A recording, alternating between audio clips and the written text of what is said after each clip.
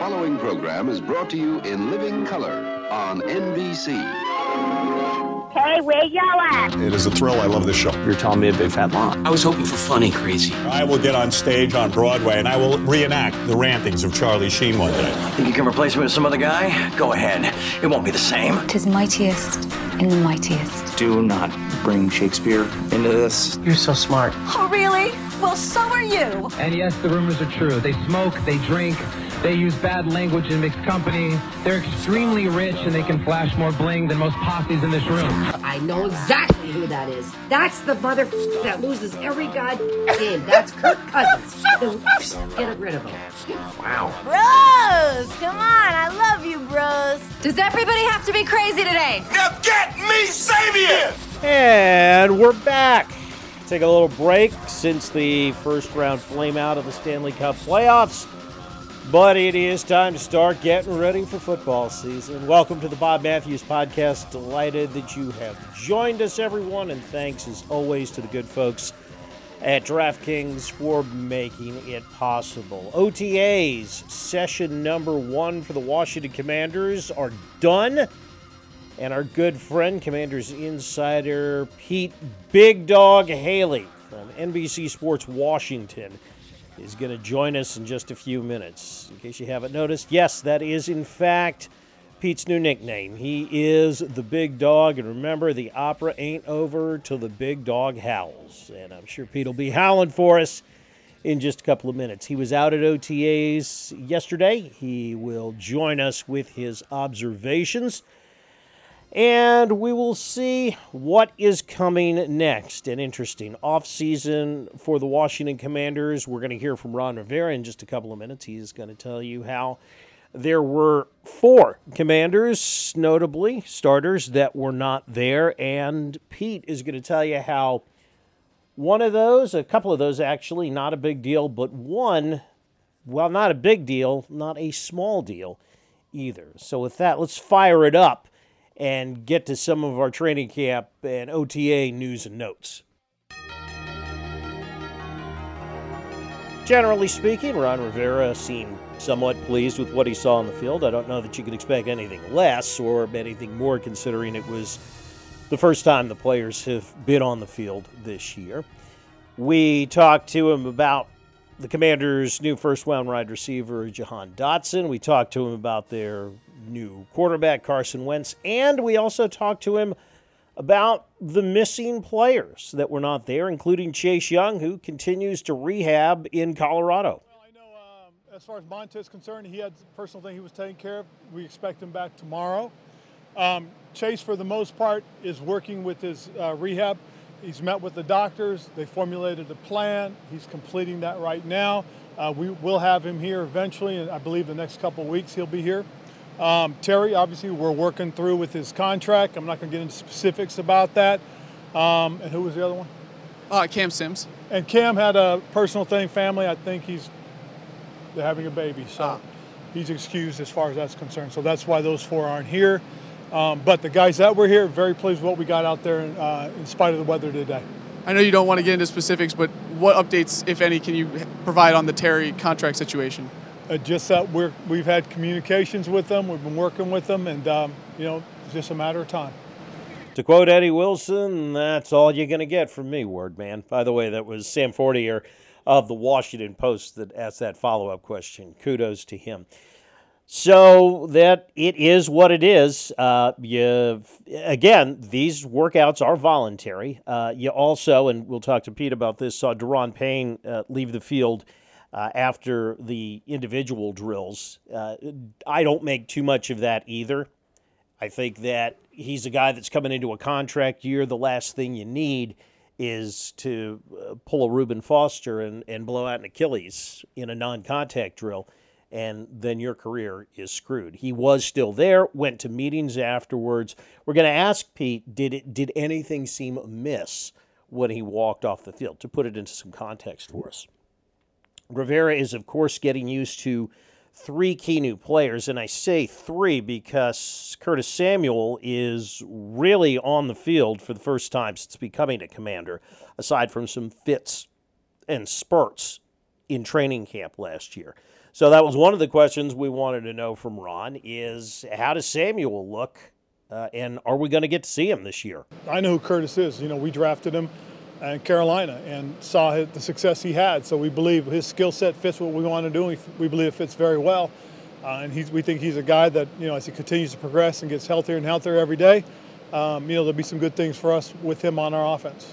Let's hope so. I'm glad that Ron still believes in him, although I don't think he really needed to tell us that, as we know he had him in Carolina, along with, it seems, about half of the roster here. But at least he was out there, and he went through the entire OTA and seemed to be okay. Now let's see what happens with OTA session number 2 coming up next week. All right, Jahan Dotson, your first-round wide receiver out of Penn State. Rivera said he looks good, at least early on. Well, first of all, I like his route running. I think he runs very good routes. He's very precise with them, and he's got natural hands. It's just a matter now of him learning and developing and growing within the scheme, and really just refining his game. I mean, he knows how to act like a pro and be a pro, and so that's a really good thing. He and I had a nice conversation when we first drafted him. He first came in, had a chance to talk to him about, hey, look, you're the lead rookie. I mean, you're the guy that's going to set the tone for the group, and he seems to have adjusted very well and accepted that very nicely. And how about finally Carson Wentz? One of the things that you notice when you look at Carson Wentz, just when he steps on the field, this guy looks like a franchise quarterback. He's big. He's tall. He throws a rocket for a ball.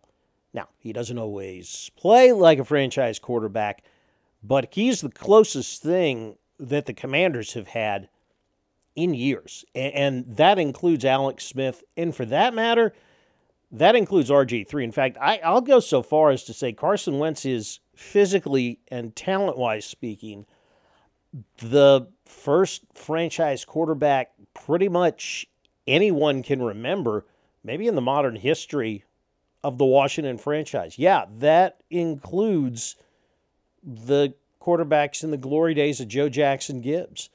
Remember, Gibbs won those 3 Super Bowl titles with 3 guys that were good quarterbacks for the time, but far from great quarterbacks for the time, including Joe Theismann. Joe Theismann was a very good quarterback. He was not a great quarterback. And in the confines and parameters of the modern NFL, this is the first time this team's had one. And here's what Ron thought about Carson on the first day. I thought Carson did some good things. He did throw the pick today, but, man, that was a pretty doggone good play by Corn Elder. I mean, it's a very veteran move by Corn. But I thought he did some really good things, got some pretty good rapport with his guys. The thing I like is, again, it's about making good decisions. You're seeing a lot of good decisions out there right now. I thought Taylor had a pretty good day. He had a couple opportunities and missed a couple of them, but he threw the ball well. I thought, again, Sam came in, Howell, and did a nice job. And you always got to give the other guys their props, too. That was Corn Elder that he was talking about early on, is intercepting one of Carson Wentz's passes. We heard from Jahan Dotson today, and all I have to say is extremely impressive. The dude sounds locked in and sounds like a serious guy. Take a listen, case in point, his observation on his first day as a professional football player. It was fun. Competing at a very high level against some guys who are very good at what they do at the highest level of football. But catching passes from Carson was, I said it was going to be a dream come true. So honestly, it's a dream come true. And I just can't, I'm looking forward to each and every day. As far as his impressions about his new quarterback, Carson Wentz. How precise he is. When he says he wants you to be somewhere at this exact time, he means that. I'm trying to do that every single day. Just learning more and more about him as a pass catcher. What's interesting is I see some of, when Rivera talks about culture, you can see that kind of embodied in a guy like Jahan Dotson. I also think that's what you see in Terry McLaurin, which is why I think a deal that's done eventually, and it's what you see in a guy like Jonathan Allen, who they gave an extension to. That's not to say that Rivera is perfect, far from it. There are a lot of questions that have to be answered, but in that small prism, you can kind of see what Rivera means and how that culture manifesto that Rivera preaches has manifested itself in that case. When we come back, Commanders insider Pete Hailey of NBC Sports Washington joins us. It's the Bob Matthews Podcast right here on the Hockey Podcast Network. Hockey fans, the pursuit of the Stanley Cup is on, and DraftKings Sportsbook, an official sports betting partner of the NHL, has an unbelievable offer for the most exciting playoffs in sports. New customers can bet $5 on any team to win and get $100 in free bets no matter what, win or lose. Looking to turn a small bet into a big payday during the playoffs? Well, DraftKings same-game parlays lets you do just that. You create your own parlay by combining multiple bets like which team will win, how many goals will be scored, and more, and it's your shot at an even bigger payout. DraftKings is safe, secure, and reliable, and best of all, you can deposit or withdraw your cash whenever you want. Download the DraftKings Sportsbook app now. Use the promo code THPN. Bet $5 on any NHL team to win. Get $100 in free bets no matter what. That's code THPN at DraftKings Sportsbook, an official sports betting partner of the NHL. If you or somebody you know has a gambling problem, crisis counseling and referral services can be accessed by calling 1-800-GAMBLER in Illinois, Indiana, Michigan, New Jersey, Pennsylvania, West Virginia, and Wyoming. 1-800-NEXT-STEP in Arizona.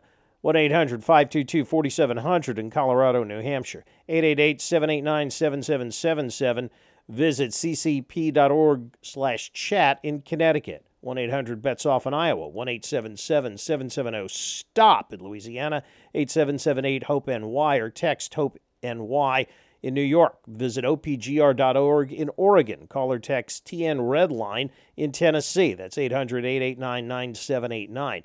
1-888-532-3500 in Virginia. 21 and older, 18 and older in Wyoming, physically present in Arizona, Colorado, Connecticut, Illinois, Indiana, Iowa, Louisiana, Michigan, New Jersey, New York, Pennsylvania, Tennessee, Virginia, West Virginia, Wyoming only. Minimum $5 deposit required. Eligibility restrictions apply. See DraftKings.com/sportsbook for details. You're listening to the Hockey Podcast Network, your home for hockey talk covering every team in the NHL. New episodes every Monday.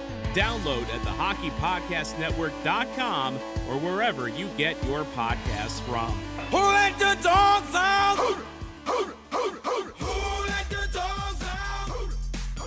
Time to talk OTAs. Washington Commanders insider from NBC Sports Washington, Pete Big Dog Hailey, joining us today. How are you, Peter? I'm good, Bob. I'm interested by the Big Dog nickname. What has inspired you to go with it? I don't think anyone else has ever referred to me as Big Dog. But I'm okay with it. It's better than a lot of the nicknames I've gotten. Yeah, well, it's serendipitous. You talk. I was listening to you with JP and B Mitch the other day, and you just mentioned something about the little dogs and the big dogs, and I think you might have kind of, mistakenly referred to yourself as a little dog, and I'm like, no. Our Pete is not a little dog. The guy's been tackled by Brian Mitchell, for Christ's sake. He's a big dog, and we're running with the big dogs today. Okay, great. Yeah, that explanation makes sense. I think I was just framing it as comparing myself to B Mitch, but I guess everyone compared to B Mitch is a little dog. So when I'm amongst other mere mortals, I'm okay with big dog. Let's do it. Exactly. Think of you. B Mitch is Thor. You're just an Asgardian. Now, being just an Asgardian is still pretty strong, Mm-hmm. So it's just the difference between the God of Thunder and the guy just walking down the street in New Asgard. That's all. No biggie.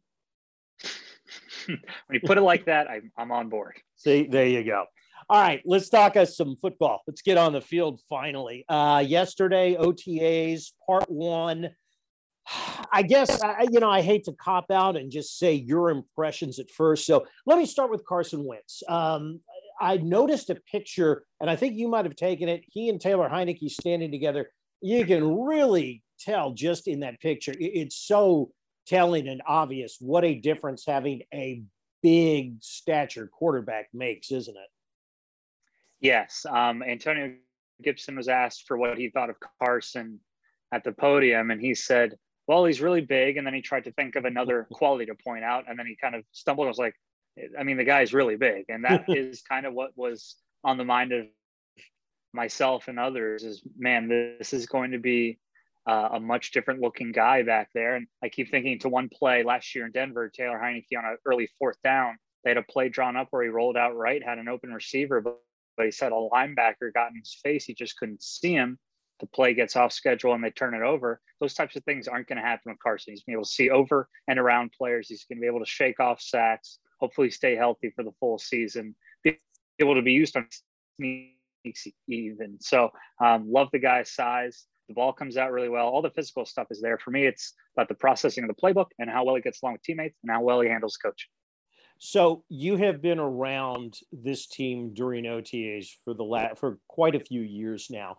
Compare, and because it's hard to extrapolate, it's almost impossible to extrapolate things first day of OTAs to, the kickoff of the season. But are there any differences you see in Carson Wentz versus the other quarterbacks you have seen at OTAs in the past years?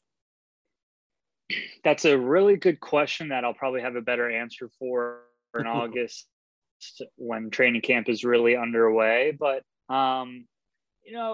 certainly the only guy I've really seen with the ball come out of his hands like that is Dwayne Haskins.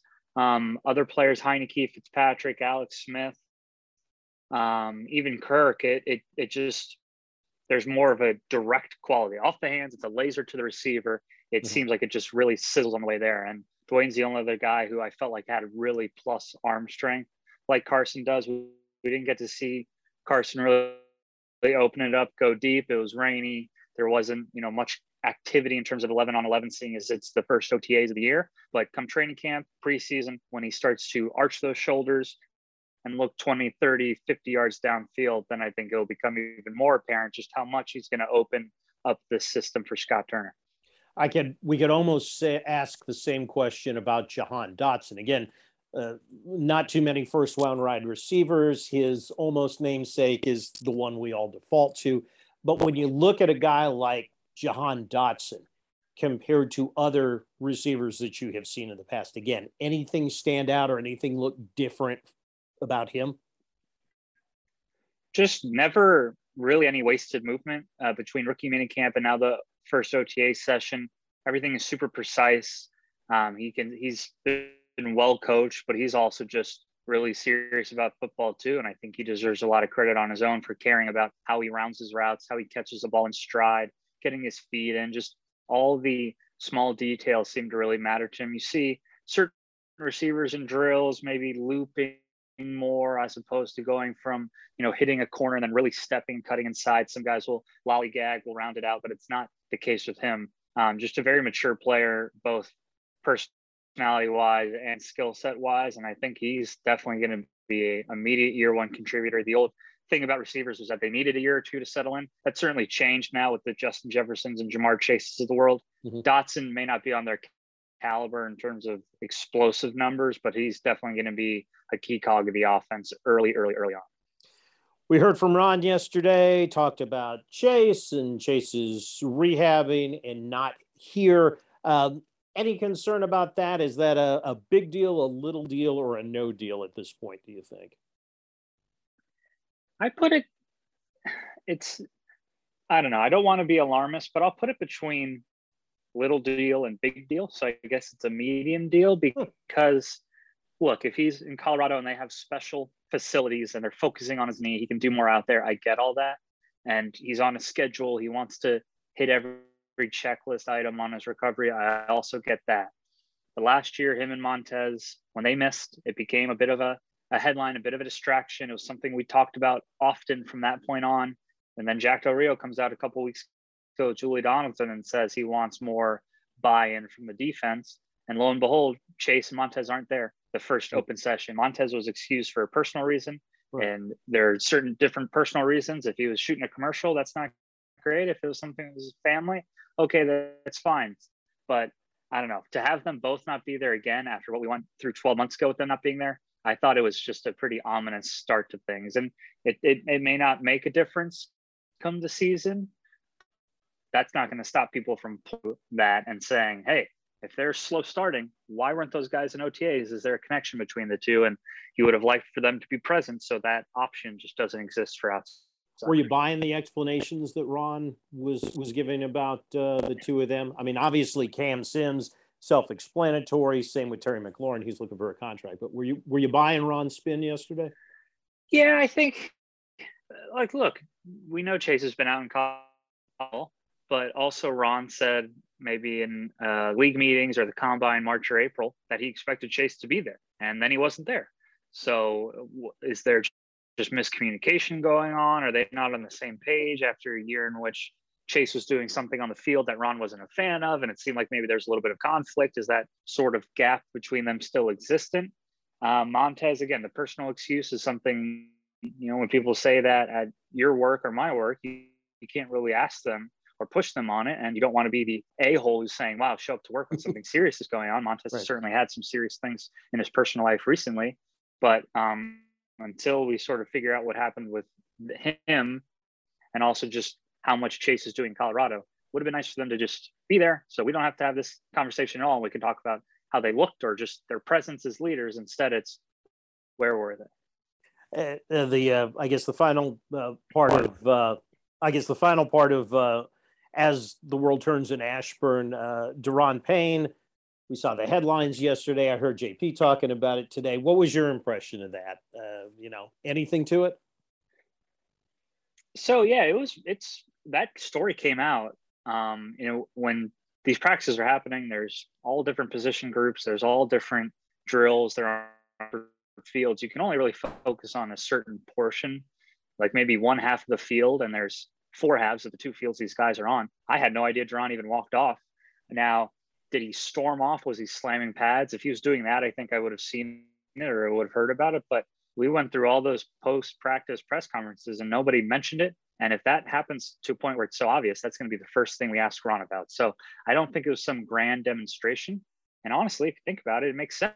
If Terry wants a new contract, he didn't show up at all. If Daron wants one, then he's not going to do the team stuff either. At least kudos to him for showing up and still doing lifting and meetings afterward. If you want to put them all on a scale, then Daron was more of a good teammate, quote unquote, a good soldier, quote unquote, more than Terry, Chase, Montez were at OTA. So that's more of a small deal to me. Now he could maybe get more and more pissed, but I don't think that was necessarily this huge disaster. I think it was just a player being smart and not wanting to risk injury when we're still in May and football starts really in September. Yeah, I mean, we all remember what happened to Reuben Foster, and it's interesting to hear you put it in those terms, because you're right. I think someone of all of you guys that was out there covering it would have noticed if it was more of an Albert Hainsworth type situation, right, than what it was. Let's switch gears and talk about all the drama off the field. Interesting thing that I heard you say on Monday about the ownership group, and that you think eventually Dan Snyder will be out or could be out as the owner. Anything? First off, what makes you think that?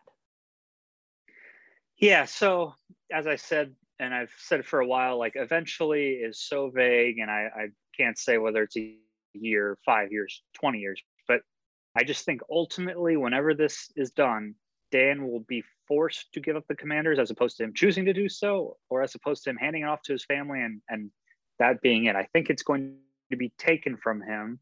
And this was after that USA Today story. Since then, a Post story's come out saying other owners haven't pushed for a vote. They're just pissed off. They want a suspension, whatever. To me, the fact that any owners at all are starting to have this conversation matters. It was long assumed that every other owner in the sport would want this to be kept hush-hush, so their shops wouldn't be examined and ripped apart. Some of them at least are annoyed enough with Dan that they want him gone. And who knows? It could just be his rival owners trying to draw attention to him. It could be really truly influential owners who are trying to start a movement. Regardless, between that and just the overall temperature of our world and the accountability that's being put in front of billionaires of all walks of life, I don't know if Dan can allegedly treat people the way he allegedly treats them and allegedly cheat and take money and not face repercussions at some point. It might be naive. Maybe I'm underestimating the NFL sort of brotherhood or looking out for their own, but I think eventually Dan Snyder will not be the owner of the Commanders. It'll be somebody else, and that will happen because it's taken from him. You guys mostly deal with the stuff on the field, but what I'm wondering is what kind of a politician is, and maybe living up in Northern Virginia, you can explain this more, but what kind of a politician is going to want to give at this point Dan Snyder public money to build a stadium anywhere? That's always what I thought might be the most likely route of him selling the team, is that he just can't get a deal anywhere for a new place, despite the fact that they have the options on the land and all that stuff. Yeah, getting to business with Dan Snyder right now doesn't seem like a very good move for the other side of whatever deal that is, which is maybe why I'm sort of pushing or thinking that they're just going to end up at Landover. We've heard that area is going to put together a $400 million package for the infrastructure around the stadium. It's not necessarily for the stadium. That's going to have to come from Dan and who knows where else. But that's already been pledged. And I understand that the Woodbridge thing is going on right now, and maybe they just want to go deeper into Virginia and try and start fresh down there and keep away from Ravens country and Eagles country or whatever. But the stadium stuff is interesting. It's so drawn out. You want a conclusion to it, but there certainly doesn't seem to be one in sight. But Dan's tenuous status as owner clearly isn't helping. And I'm not sure who, like you asked. I mean, I'm answering your question by just repeating it. Who would want to do it with Dan Snyder? I don't think many people want to hang out with that guy right now.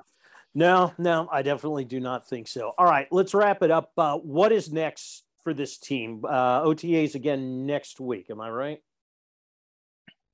OTAs on June 1st is when we can go out there again. Then I think they close up June 8th. And then the week after that is mini camp. We'll be out there all 3 days. That's mandatory. So if Chase, Montez, Terry hasn't shown up till that point, then that could be a really intriguing sort of crossroads for those guys. And then big long break, training camp end of July. So we have 5 more open practices as a media group to evaluate. Then we chill for a month and a half, and then it's all speed ahead, and I can't wait for that. All gas, no breaks. It's going to be here before we know it. Peter, thank you very much. I appreciate it as always. You are a good sport to do this. Yeah, Bob, thank you very much, and good luck with your show in the future. I appreciate it, my friend, and thank you so much. That's going to do it for us. Making the clock on the wall say we got to get out of here. Have a good one. Don't forget OTAs again next week after the Memorial Day weekend, first week of June. We will have it for you as well as reaction from it. And like the wise man once said, if you're on your bike tonight, as always, do wear white. Please allow me to introduce myself. I'm a man of wealth and taste. I've been around for a long, long year. Stole many a man's soul of faith. I was around when Jesus Christ had his moment of doubt and pain. Me damn sure the pilot washed his hands.